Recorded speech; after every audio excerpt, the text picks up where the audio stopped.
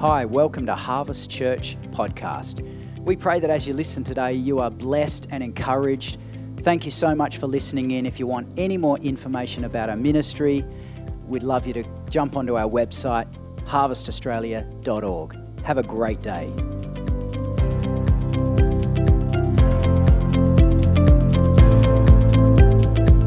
All right. Well, I feel like I've come home because I was just saying to Marty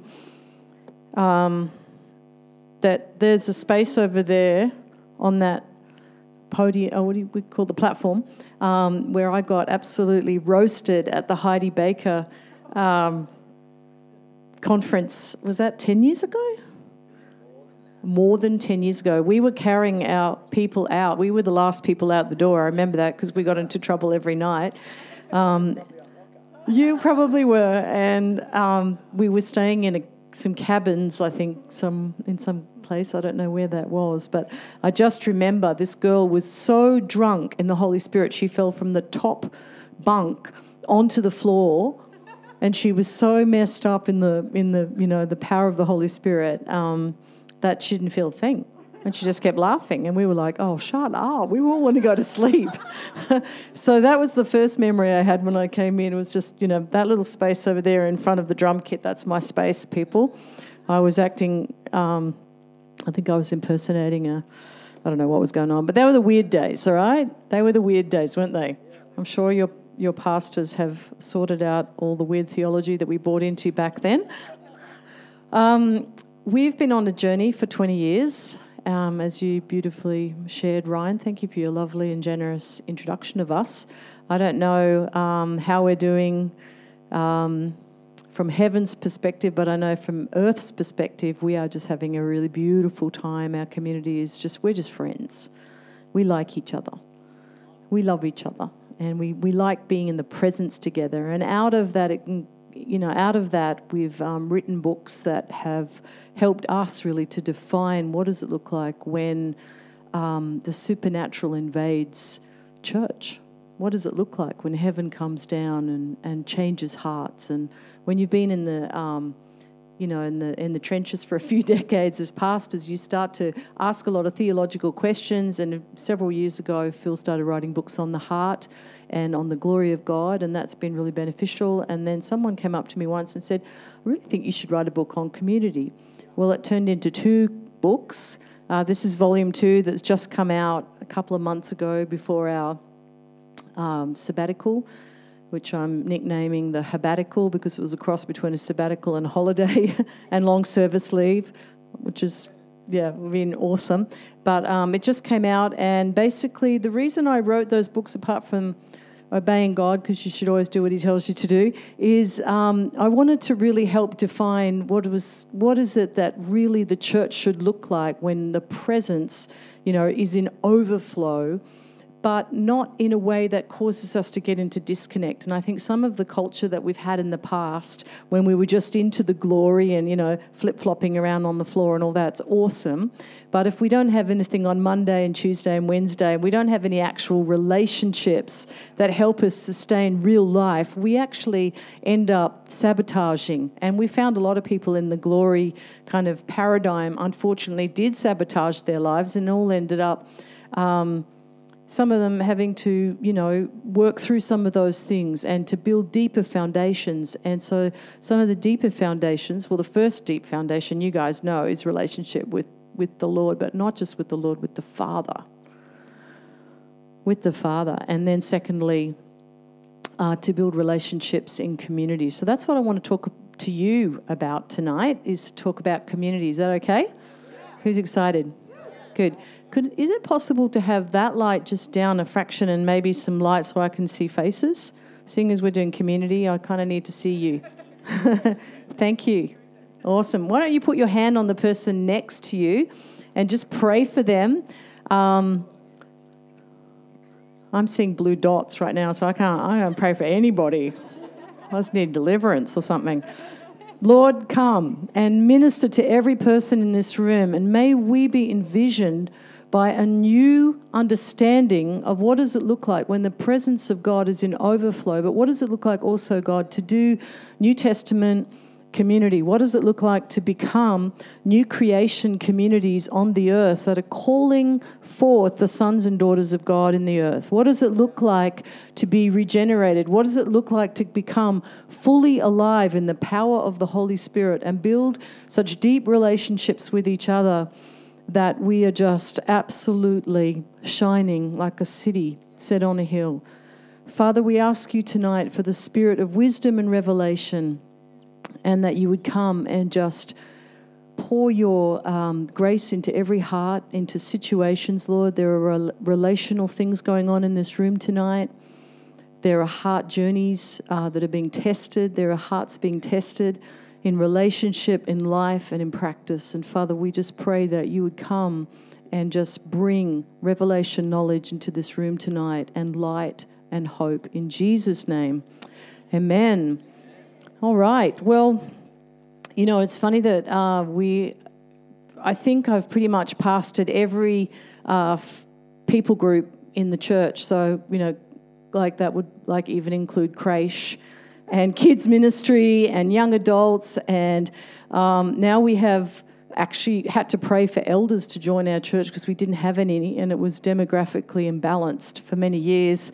We said so many young people. I think we had 85% under 35 for the largest part of the journey of our community, and it was completely imbalanced and highly dysfunctional.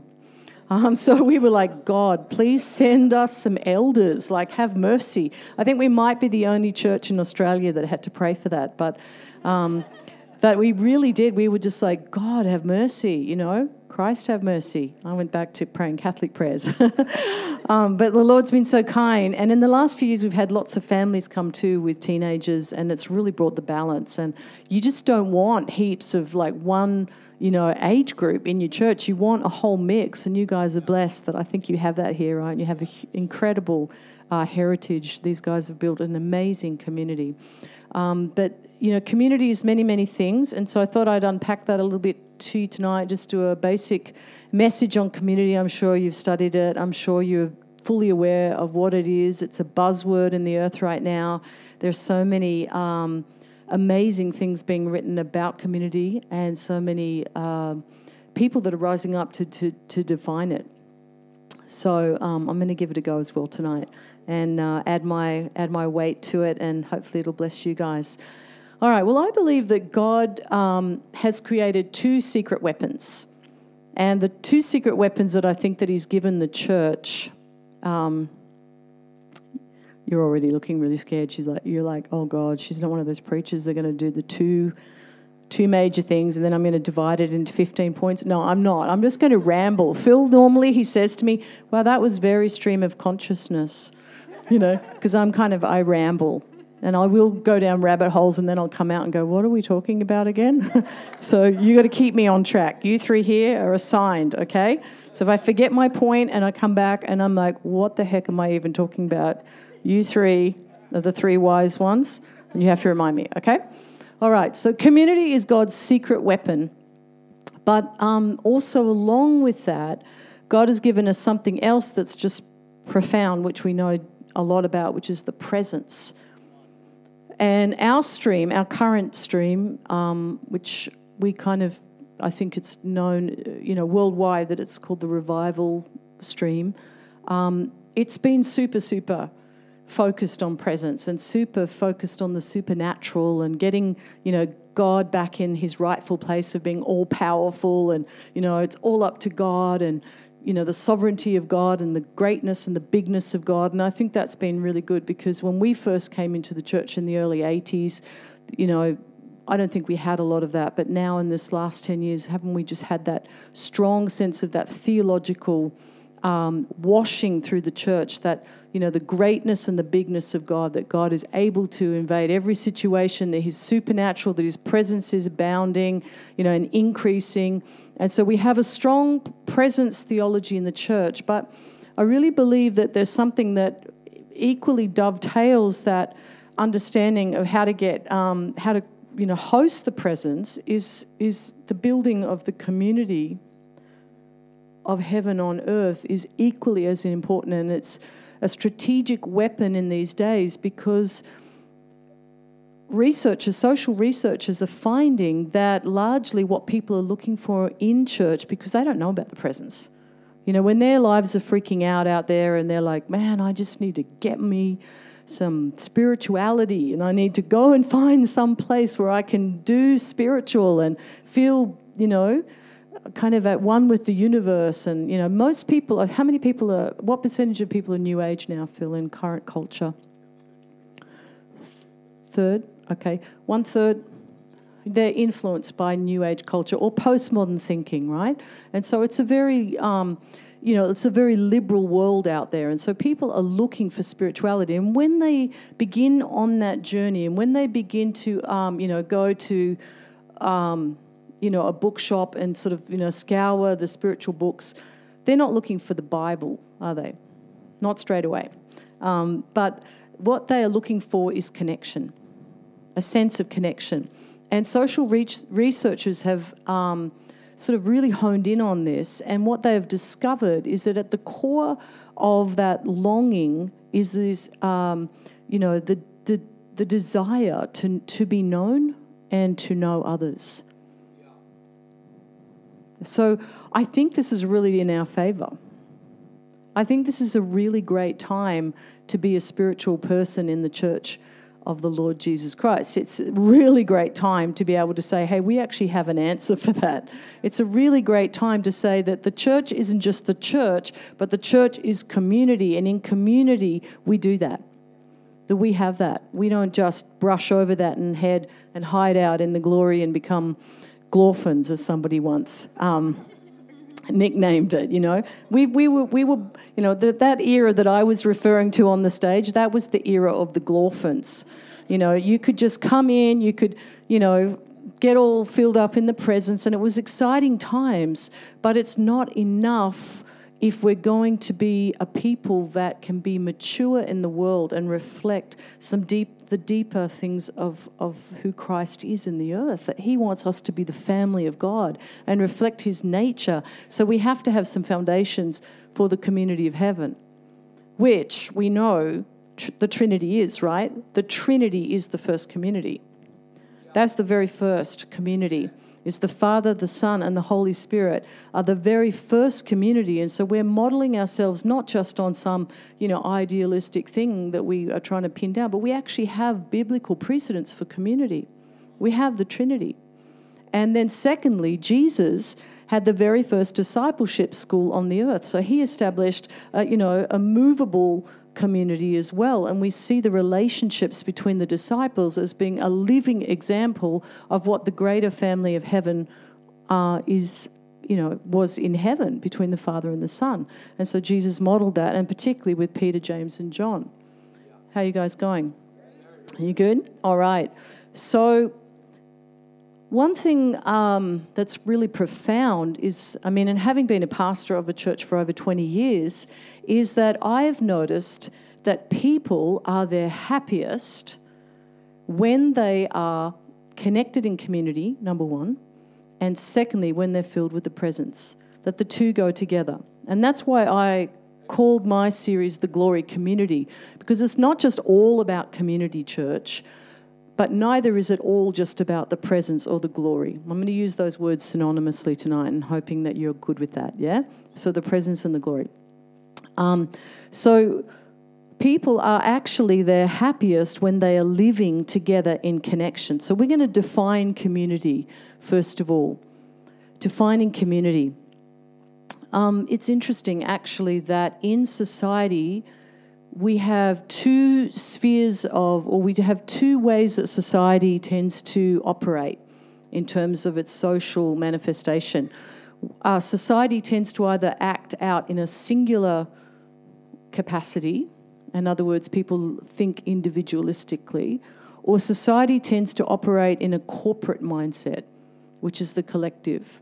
And traditionally, if we go right back to when people were living in villages, hey, we just came from Italy, and I just have to say, I was wigging out in piazzas.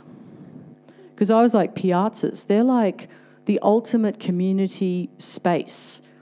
The very first day we arrived in Rome, we flew in and Phil wanted to go and see Roman ruins. I was not excited because I was jet lagged. So I was like, just drop me off in a piazza. So we found this place, and I just wanted a cappuccino, and I wanted to sit in a piazza and just like do the whole absorbing what's going on thing. And so I'm in this piazza, and I just noticed like these elderly people just come in, and they just fill the piazza, and they're not even reading a newspaper. They're doing nothing. They're just sitting there. They're just staring. And I'm like, what are they doing? And they were like doing nothing. They were just being in this piazza. And it's really interesting that when we moved from an agrarian society to the village thing, that the central point was the piazza or the central marketplace. Then we had the fountain, or we had the market, the selling of the vegetables. And then we had the church, and then we had the town hall. But everything was focused around this central point. Yeah? And so there was this sense of community, and there was this sense of we're all in this together, and we can't actually do this without each other. So we had a collective mindset. We had we need each other, and we had the doctor over here, and we had the butcher, the baker, the candlestick maker. We had the whole thing going, but it was all individualistic. We couldn't go to Kmart, couldn't go to a place where it was all like, pressed in together. No, it was this collective, but it was the individual people with a sense of identity. But then over the generations, and because of the Industrial Revolution, we moved away from that kind of understanding of the village, and we got into the city lifestyle. And the city lifestyle can sometimes disintegrate that sense of community, yeah? And we're all suffering from that in some way or another, or have gone through that, or are trying to recover that, yeah? So when we're trying to define community, what we have to understand is that community is about people who come together around common values. So in the earliest times in the village, village life, the common value was basically survival. It's like, if we don't have a candlestick maker, we don't have any candles, we don't have any light. If we don't have the baker, we don't have any bread. And so we needed each other, the foot saying to the eye, I have need of you. Yeah? 1 Corinthians 12. But currently in our world, we live in a society that's very individualistic, and people have moved away from the collective, and we're like, I don't need you. I do not even need local church. I'm just so okay by myself. In fact, I've got this thing down until a crisis blows up our life, and we're like, I need somebody. I need somebody now. I need a therapist. I need a doctor. And I need, and you're going through, have you ever gone through looking for help because you're like, there's something missing from my life. And what society has thrown out the window is the whole collective understanding that the family is the very central, firstly, the central foundation of our lives, but greater to that is this collective family called the church, the community of God, that gives us first a sense of self, but also provides us with all that resource that we don't have in and of ourselves. Now, most of you are probably not married. Is that true? Yeah? Pretty true. Okay. So when you have a family, we were like pretty young, crazy, in brackets, stupid. We had a bunch of kids really quickly. I don't know what that was about, but we did that. So we had a bunch of kids really quickly, and we soon found out we had no idea what the heck we were doing, And we were like the first in our generation to have a whole bunch of kids, and we were like, yeah, we've got the kids. And then pretty soon we were like, wow, we've got a stack of a whole lot of very unique little people that we don't even understand. And so we had to get help and find people who could help us figure out how to do parenting. And so then it soon dawned on me, wow, elders are a really awesome thing. I'm going to go see some elders because they've done this before. And so instantly we were thrown in the deep end, and it was just like, you were digging into the resources that were around us. So where am I going? I was going somewhere there. We found out that the finding of our little community couldn't be really properly understood without the greater community. And the Africans have classically put this into a phrase, it takes a village to raise a child. Who's heard of that one? All right. So it takes a village to raise a child. Later on, we had a revelation when our marriage went through some tricky stuff, not end of the world stuff, but just normal tricky stuff. And we were in this sort of, battle of cleaning up some things that had come into our relationship from way before. And it dawned on us, oh my goodness, it takes a village to create, to help a marriage. And it takes the village to build family. It takes the village to build the church. It takes the village, the collective, to do what we are called to do in the earth. We don't get to do it on our own, but we need each other. And Paul just fully goes after that in 1 Corinthians 12 when he says, the eye is saying to the hand, I don't have need of you. It's ridiculous. Of course the eye has need of the hand. And on he made that point, right? You would love to see that in a cartoon, but it could be really horrible. The hand running along going, I don't need you, and the eyeball running as well. It's like, the visual on that, on 1 Corinthians 12, it looks like Paul was on drugs when he got that, but it's pretty full on. But he makes the point. And then he goes on in Ephesians 4:16, and he says, you guys have been fitly joined together. Now that really deals a blow to my independence. What? You mean I need you? I heard this guy preach once and he said, turn to the person next to you and say, you have my breakthrough. And I remember at the time thinking, I don't want to do that. But now I can say it with all, open-heartedness. Dan, you have a breakthrough for me and Phil. I mean, we need each other. And so the first thing that community does, it undoes the individualistic mindsets and just throws us back into this is a collective. We were created to be together. I don't get to do this on my own. So we have 4 kids and 2 of them got married, which now means we have 6. I didn't see that at the beginning. I was like, we've got 4. 4's doable. Now we have 6. Then I'm like, oh my gosh, by the end of this thing, we're going to have 8. That's 8 birthdays per year as opposed to 4, But then they're multiplying. And now we have a grandchild, Josiah, who is gorgeous. And it's like, wow, we have a grandchild as well. So it's like we're increasing and we're abounding as a family. And it's like, but I can see that God has chosen each of the ones in our family divinely and put us together. And we are a family that's working together. We're going to work together for the greater good, for each other. So community is a collective. Community is a group of people who come together around common values and goals. Just take 1 second and tell the person next to you what you see the greatest value in this community is, if this is your community. Take 1 minute. What is the greatest value in this community that you are here for?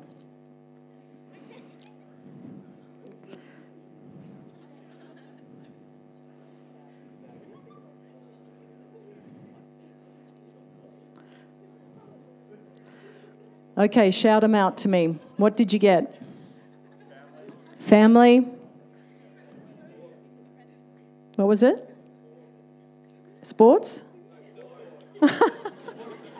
I was like, man, this is like high school. What? I didn't hear you, bro. Support, not sports. Yes. Sounded Italian from where I was standing. Yeah, there's so many things, right? And what we've done over 20 years in building Tribe is not sort of known what we were doing, but just sort of stumbled into values. Like you're stumbling into values right now, and some of the values you're fighting for are values you'll be holding on to in 20 years from now. Whether you're in this house or another house, you're fighting for values that matter. All right, I'm going to talk about a value that matters greatly to this generation, and because you're the young adults, I think this is going to hit home, and it's the value of belonging. Belonging. George Barna, who some of you probably are too young to know, but old people like me know that he is a social researcher in the church who does heaps of, kind of unpacking what's the demographic of a region, but also greater to that, what has been the cause and effect of revival in various locations. So some of you might remember the transformation videos from like about 2 decades ago. Maybe your parents had them as videos. Anyway, well, they were powerful in my life. And George Barna was the dude who started that, and he has a research foundation, I think in Seattle, called the Sentinel Community or something like that. Anyway, that's the backup to say that George Barna's research revealed that 50 years ago, the reason people went to church was for Bible study. So if they discovered that Marty was an excellent Bible teacher, then they would be there with bells on. That was their church. And so they chose, if they had 2 churches to choose from on their street, the white one with the really big steeple or the little one with the blue rickety fence, and they were like, but the guy with the really good teachings in the blue one, and we're going to choose that one. So they choose that one because of the Bible teacher. 50 years ago. Then 30 years ago, when I came to Christ, well, actually, it's coming up to more like 36, there was a big renewal in worship. And so we were just coming in on the cusp of that. And then, of course, it just exploded through the vineyard and just amazing worship movements. And now we have so much epic worship. Like, I just love YouTube. I am in love with YouTube. I've got my House Fires channel. I've got my Bethel channel. I mean, you can just go and do like the full gelati bar of styles of worship, and just like Monday morning, I'm just like, I've got it on, and it's just like heaven on earth. We're so blessed. Well, 30 years ago, we had Dave and Dale Garrett, or whoever they were. I don't even know who they were. Scripture in song. We didn't know what anybody looked like because there was no pictures, because it was before the internet. We just had yellow spiral-bound books, and they were cool people, right? 30 years ago, people chose church based on worship. That's what happened, and probably more 20 years ago too, yeah? So then we had this huge worship moves throughout the earth, and that's really brought a big shift to our culture and brought such a presence culture. And you guys get to just, live in the land of Disneyland. Like, you're just like, it's the worship so good here. Like, you guys are awesome. So that's just your normal. But for people who are ancient, they didn't have that. They were just like, but it started to happen about 30 years ago. So people chose it. All right, so to the point. Here we are in the 2000s. And the big catch cry of this generation is to belong, right? So if all your besties are going off to, certain club or a certain festival or a certain thing, or they're swept up in certain culture, it's hard to resist when you're a young person unless you have another culture that's dominant, and that other greater dominant culture should be your church community, which is enveloping you and adopting you into the love of the Father and taking you on a journey into the nature of God. But it's pretty hard to resist, when you don't have that. Well, we do have that. We have God, we have His presence, we have His nature in the church, and so we can take people on a journey into I call it the belonging journey, because we get to bring them into a sense of something so much bigger than themselves. And then we can say, this is your normal.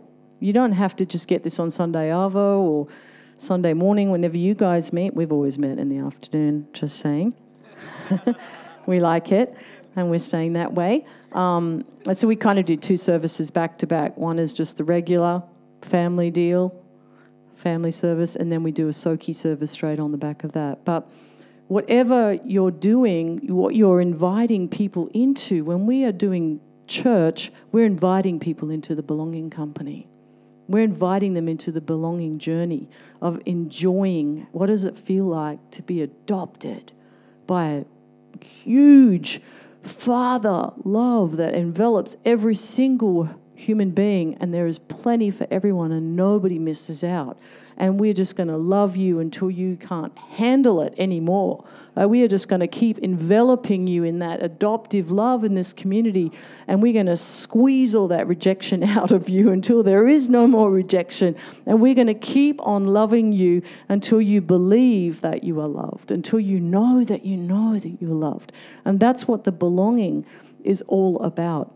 It's about building a family that adopts people so deeply that it's that sense of just incredible security. When I came to the Lord, I was so insecure. I would literally run into this house where the home group was, and I would like spy out where the places to hide were in the room in case anybody looked at me. And it's just terrible, but that's just how I spent the first couple of years of my Christian life until the love of God started to undo all that deep insecurity and move me from that place. And people are freaked out coming to church for the first time, aren't they? And our job is just to love them and to adopt them, to care for them and send them that incredible adoptive message. All right, next we have this incredible thing called connecting. And we were created to connect. We were created to have our needs met.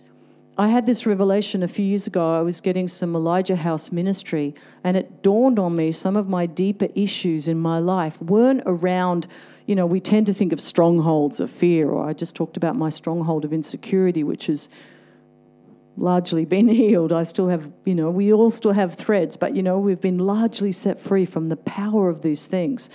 But one of the things that relationship does is it exposes what our true needs are. And in church, we tend to think of needs as being, we don't have needs because we're Christians. We just don't have them. We just go to Christ and he just meets every need. No, you have real, genuine human needs, and your human needs have to be thrashed out in the context of your relationships, and finding out what your needs are in any given season in relation to those people that you're connected to is a key to your breakthrough. I think in previous generations, the church has made people feel guilty for having needs.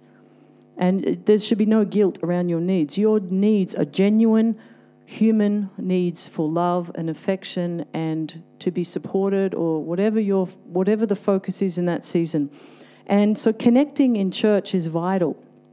And that's why smaller groups are great.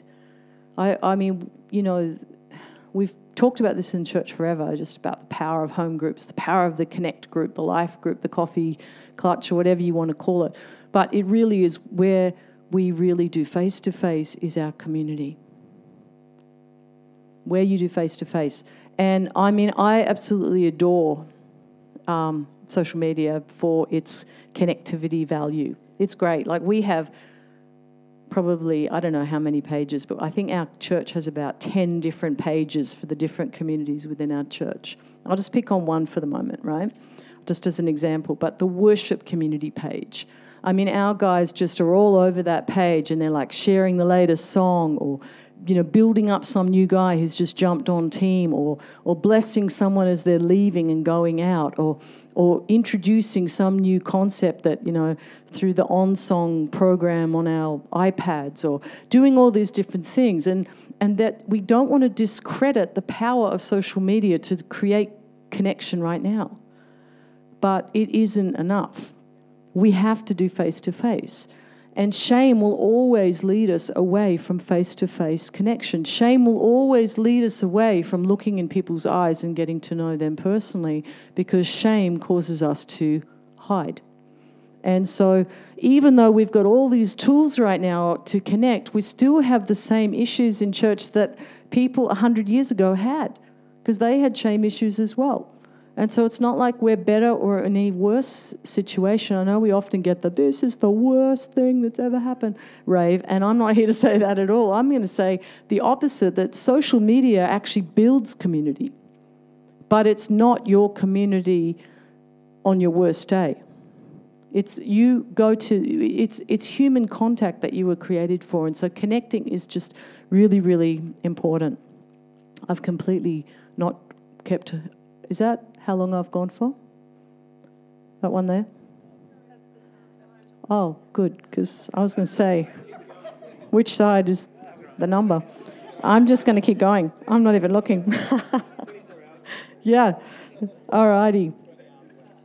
Connecting. It's so important. Building connection is really largely the pastoral heart. You know, I can't do it for you, but I can show you some people you can connect to. And your connection's going to really, really empower you. It's going to bring you into breakthrough. It's going to actually call you from being whatever you're being right now into that new creation identity. And so I really want to encourage you to continue to look for like really fun ways to connect, but especially look for those ways when you can connect deeper in the presence of God. Worship isn't just vertical. Worship is horizontal. It's turning to the people next to you in the worship and going, this is just crazy good. How are you going? You know, let's pray for each other in the worship. Let's connect in worship. Let's have face-to-face even in worship. And let's build that worship community. All right, I want to talk about safety. You know, safety is so powerful because researchers, social scientists have found that most people leave church because they don't feel safe in a situation, right? And we would say that about ourselves. Like if we go join a dance club or a yacht club and everybody's acting weird and picking on each other, that's not a safe culture, so we're likely to leave. So it's not just an issue in the church, it's a human issue. And so therefore it's a church issue that we talk about how to be safe. It's not just for leaders to talk about, it's for all people. I'll tell you why, because leaders have to feel safe. So people who are not in leadership need to know how to be safe for leaders to feel safe. And it's not their responsibility only, but we all get to contribute to the safe culture. Isn't that a relief? When I figured that out, I was like, thank you, Jesus. It's not just us leaders. It's not all just up to us leaders to feel safe so everyone else feels safe. We all get to do it together. It's invitational. It's a journey. We can't put it on people, but we can invite each other into deeper safety, and we can invite each other into the conversation of what looks safe, what feels safe. Is that a safe thing? And that kind of language just opens it out. It doesn't mean anyone's going to get nailed for being like, you know, weird or anything. It just means that we're going to help each other and encourage each other to be even safer than what we were, because none of us have got the love thing down, right? I mean, you read 1 Corinthians 13 and sometimes it's like, oh my gosh, you know. And we just had Danny Silk do a Heart Rev conference in Byron Bay, and I was like on the front row going like that, you know, a few times just like going, oh, I feel so convicted. But because we are always learning how to love. And so we're never going to be the safest person on the planet, but we are going to move toward that safety because we know that everything else is just not an option.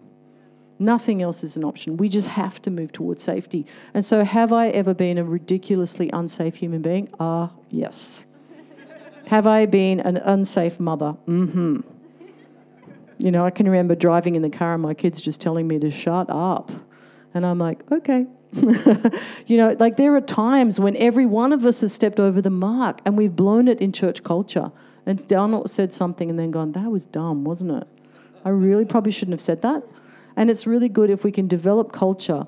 And if you guys can develop this culture in this young adult community where we go, hey, you know that thing I did the other night? You know that sad thing? I just want to erase that. And quick, just let it go, you know? Like we love you and we release you from that. It's no big deal. Failure is not a problem. You know what the problem in the church is?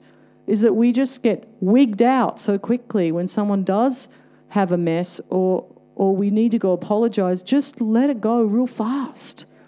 And covenantal love is meant to be unoffendable. That's what we're moving toward. We're moving toward a covenantal, you know, relationship with each other where we become so unoffendable that literally, you know, the devil's like throwing rubbish at you and rubbish at your relationship, and it's like, no, it's just not sticking. It just seems to be falling off. Like, I'm just not offendable because I refuse to be offended by this situation. I refuse to hold on to these hurts and these wounds and all this stuff and playing out the victim because I just don't have time. I just want to move toward being a safer, loving person who is able to keep bouncing back and being resilient in the midst of difficulty and go, yeah, this is my heart. And not go, from here on in, I am a closed book. Because I was wounded in 1985 in a church somewhere in the galaxy. It's like people go into this like absolutely ridiculous responses, and it's like, hey, you're a human being. You are going to get hurt. Like someone came up to me in our church about 4 months ago, and they were like, I have never been so wounded as I have been in this church. I said, I know, me too.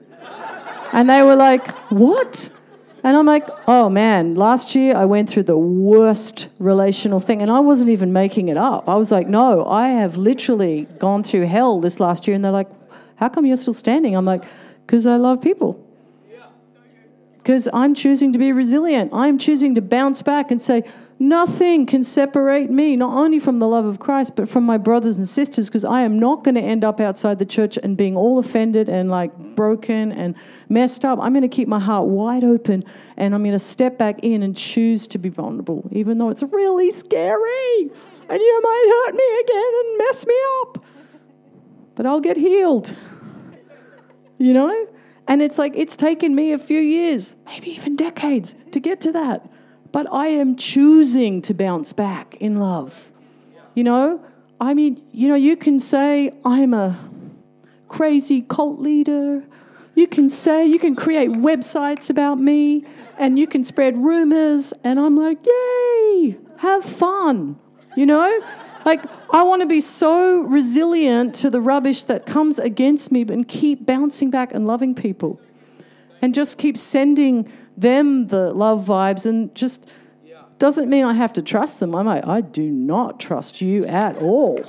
Seriously, dude, you are flippin' scary. You are freaking me out. I'll tell people that. They're like, do you like me? I just don't know if you like me. I'm like, well, you're freaking me out right now by asking me questions like that on a Sunday afternoon. I'm just trying to do church right now. Give me a break. Can you just be normal? Do you know what normal is? And they're like, no. And I'm like, apparently not. Relax. People are going to just be weird. Move through it. And so we just have to shake off all that garbage and just help people to stop being scary as well. If somebody is smashing toys on little Tommy's head, stop it. This is a safe play zone. We do not smash toys. We do not pinch toys. We do not say nasty things about other people. And so the job of the entire collective is to go, that's unsafe. Could you please not do this? No, stop it. And so we all create that culture where we get to say, that's just not normal. But we don't have to pick on people and sort of, use horrible words like Jezebel or mentally ill or anything like that to get the idea across that it's just in the workplace environment, you would get sacked for that behavior. Like you would get Department of Fair Trading would be involved. Like we don't do these things anymore. We are not sexist. Hello. Neither male nor female. We don't make a distinction between the leader and the sheepy anymore. We just say everybody is welcome, and it's just a happy place to come and be normal. And so we've got to undo some of the weirdness that goes on. Is everybody okay? I hope you're laughing because you're happy and not because you think I'm nuts. I am nuts, and it's okay. That's all right. What happened in the Song of Solomon? I went down to the Garden of Nuts to see how they were all going. It's good. Been a pastor this long. No, that's not the right thought. Bind that thought in Jesus' name. All right. The next thing we're looking at is building. Building. And you get to build with living stones. And guess what the living stones are? Put your hand on your heart. This is a living stone. Okay, I'm going to read it to you. 1 Peter 2:5. At least we have one scripture in this message. Come and be his living stones who are continually being assembled into a sanctuary for God. Yeah? Come and be his living stones. Your hearts are building the community of God on the earth. And we have a lot of people that have backslidden out of the church in, the last, 40, 50 years. Here's a verse for them. Lamentations 4, verse 1. It says this, the holy stones lay scattered at the head of every street. The precious sons of Zion who are worth their weight in gold. Here we have, who's the writer of Lamentations? Is it Solomon? Jeremiah.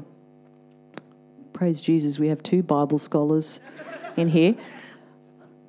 So we have Jeremiah declaring that the holy stones have been scattered. And I think that's super prophetic of the church today, that there are people outside the church who Jesus is just longing, the Father is in heaven longing to bring those living stones back in, so they're not out there in the byways and the highways, but they come back in and help to build up the temple of God, which is the sanctuary for his dwelling. It's your hearts knit together. Your hearts when you come and you do a little small group or you do your little coffee get together, and it's your hearts knit together that create a sanctuary for the presence of God and increases the glory in your church. See, building is something we do intentionally. And one of the ways that we do that is we do this. Ta-da. It works sometimes. Valuing hearts, yeah? It's all about valuing hearts. It's about deciding that hearts are more important than bums on seats. In the church, my generation's been guilty. The performance culture of my generation have been very guilty about worrying about how many people are coming through that door and how many people are sitting on these things.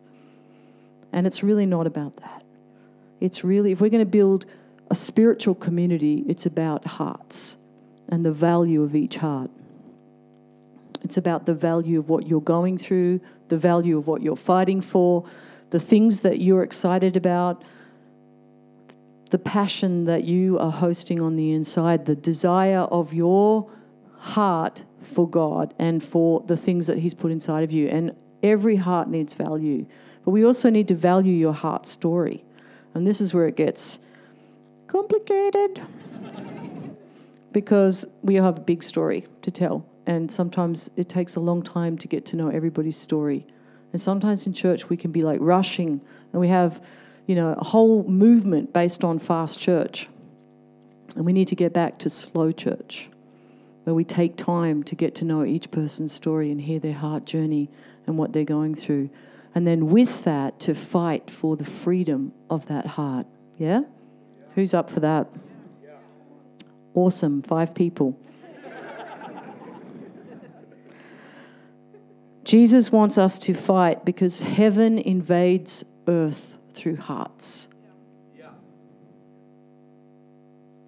See, if you're suffering, and I'm not picking on any particular thing, but if you are suffering immensely in your heart, and say, for example, depression, because all of us have had that, yeah? Depression is something, it's a human condition. It's not like it can be a disease, but it is a human emotion. It's a human place. It's grief that's not dealt with. It's loss. It's many, many complex things. And so if you're going through that season, there's no condemnation because you're going to come through it. Because if you're going through hell, you're going to come out the other end because Jesus has destined you to go from glory to glory. You're not going to stop there. If you're suffering from something tonight, if you are in a season where you're working through some mental health issues or some anxiety issues, please be at peace and rest. The church is the best place for you to be. You get to be healed. We're going to help you move from here to there.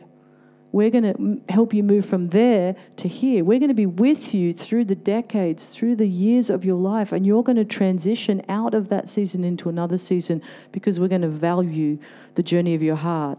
And we are going to prophesy to you because you're a son and a daughter.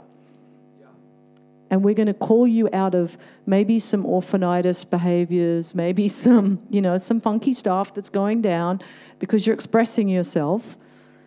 And this is the thing, when we have expressive culture and we have authentic culture, sometimes people get too real. We went from being bound up, messed up, to trying to create authentic culture. And in that journey, we had 4 kids. And so we were like experimenting on them. And so we were like, everybody be authentic. And so we ended up having 4 really authentic kids. And my daughter turned to this like hyper authentic person. I'm like, stop being so authentic. Stop it. Just go to church and be religious. You're too authentic. And the thing is, when we're journeying out of bondage into freedom, we're going to have all kinds of that kind of behavior going on in the church, but we just have to keep calling each other out of those behaviors into new creation behavior. I'm a new creation. I'm a son or daughter who's been bought by God, and I have been given this new privilege, this new opportunity, and we need people to pull us forward. But that just so we don't disvaluing or devaluing, I should say, the heart story, but neither are we going to let you stay there, because we're going to call you forward, and that's what community does. New creation communities call us forward. How are you going? You breathing? I can't see you, but I know you're out there. Okay, awesome. I've just got blue dots going. I don't know. Anyway, I am going to land this in a minute, and I want to say a few things about community to do with our propensity to hide is huge. I mean, I'm an introvert. Like, I love hiding out. I'm probably an expert, I saw this thing Sean Boltz put up on Instagram where he was like, all the things that introverts love in a day, and one of them was cancelled appointments. And I'm like that too. If someone cancels an appointment, I'm like, yes, more me time. So bad. How do those 2 things plus pastor go in the same sentence? Anyway, it creates a little bit of schizophrenia occasionally. But the Lord wants us to choose covenantal love. He's not going to hold you over a barrel and get you to choose community, to force you to do community. He's asking you to choose community. He's asking you to come out of hiding and to reveal you. He's asking you to begin to identify those shame behaviors that we all have and those hiding techniques that we got really good at, some of us more than others, depending on your acting skills. But it's really largely your way of keeping fear in here and love way out there, because love is so humbling. Love is so scary. And fear feels like your friend. Fear feels safer sometimes, but it's not. Because in the end, it will bring forth a harvest of death. So that's why we have to choose love. And it's so terrifying. And some of us have come from families where we didn't know what even that was. And so God's undoing all of that constructed, in a sense, scaffolding against love. And a lot of what's going on in the church in this generation is the Lord is deconstructing those defenses to love so that we can be seen. He wants to remove all the obstacles. The big ones, I call these the King Kongs. Fear, pride, and shame. Yeah? And then he's going to get rid of little gremlins. They're just the little guys. Things like time. I don't have time for community. Or I'm indifferent. No, that'll go. If Christ is Lord inside of you, those things have to die, because you do need each other. And you're going to need each other more in the years to come. And it's a good thing. So the desire to be known and loved needs to outweigh the desire to be hidden or unknown. If we're going to do community, we're choosing to get in the light. We're choosing to step into the glory where we're seen. And occasionally it's flipping terrifying. But largely we are anointed to be known. Largely, for the most part, the grace of God is on you to be known. And every now and again, we all have a scary day where we're just like, I need a hoodie and I need it right now. Maybe even, one of those full cover things, what do they call them? Balaclava. It's just like, nobody look at me or I'm going to burst into tears. And we all have those days where vulnerability is terrifying. But for the large part, we are anointed to be seen. We are anointed to be known. We are anointed to open up our heart. We are anointed to live from the glory. We are anointed to be new creation, sons and daughters of God who go, this is me. Like that song out of what's that awesome song? It just came to me. Greatest Showman. I might be, I feel all these ways, but this is me. You get to see me who I am. And as our rejection comes to the surface, the Lord will heal us. You want to be healed? Get seen. Is that okay, grammar? Probably not. I hope there's no English lit guys here. But if you want to be healed, you have to reveal you. And in the funk coming out, God comes and heals you. He restores you and you feel incredible and you will be buzzing in the glory. Your heart will be awakened in love for the Lord, His bride, for the presence and for the things that He's called you to, because you've been set free. But we have to reveal ourselves to be set free. We have to reveal ourselves. We have to come out from our hiding places and just be ourselves. And if we can create culture, and I can tell by looking at you guys, you're up for that and you've already got that. You've got epic leaders here who are building that culture of intimacy and vulnerability. And you're ahead of it. You're on it. And I just want to cheer you on into that tonight to continue that journey of being known and accepting each other and boldly loving each other, adopting each other into that covenantal love.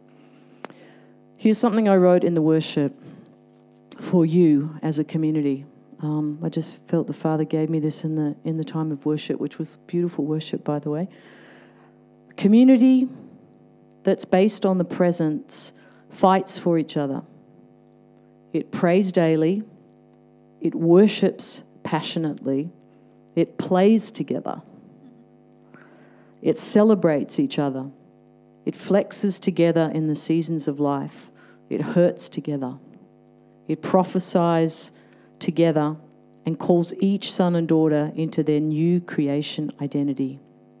It hangs in there with people even when they're weird. I probably should end on a positive. Community is all about love. It's about being patient and being kind. And it's about hosting His presence well, because when your needs are being met, you're more likely to be a safe person who really hosts the presence well. And that is jolly attractive. The world is looking for people who are containers of the glory. They don't know that yet, but that's what they're looking for. And the more real you can be, the more the glory is just going to come oozing out of you. The more normal you can be, the more people are going to go, they're like cool, man. Like they're so switched on and just like normal. It's like there's not that churchy vibe down there, And it's just about being you. And the more we can shake off the weirdness from the past, like if you were brought up in anything short of what I'm saying tonight, shake it off. Do a little thingy. I do it regularly. People are like, what's going on with her? I'm like, just shaking something off. Shake it off. And just step into the free version of you tonight, because it's not just about you, but it's about everybody in this room. It's about becoming a collective example of the glory of God. And the freer we can get, the happier we get, people are going to be like, what are they on? And we can just happy. Just happy because we're in community. Remember happy? Some people are like, no, I've never been happy. Well, you're going to feel it. And we're going to get used to feeling happy, because happy is what happens to the people of God when they're secure in love and filled with His presence. Let's stand to our feet.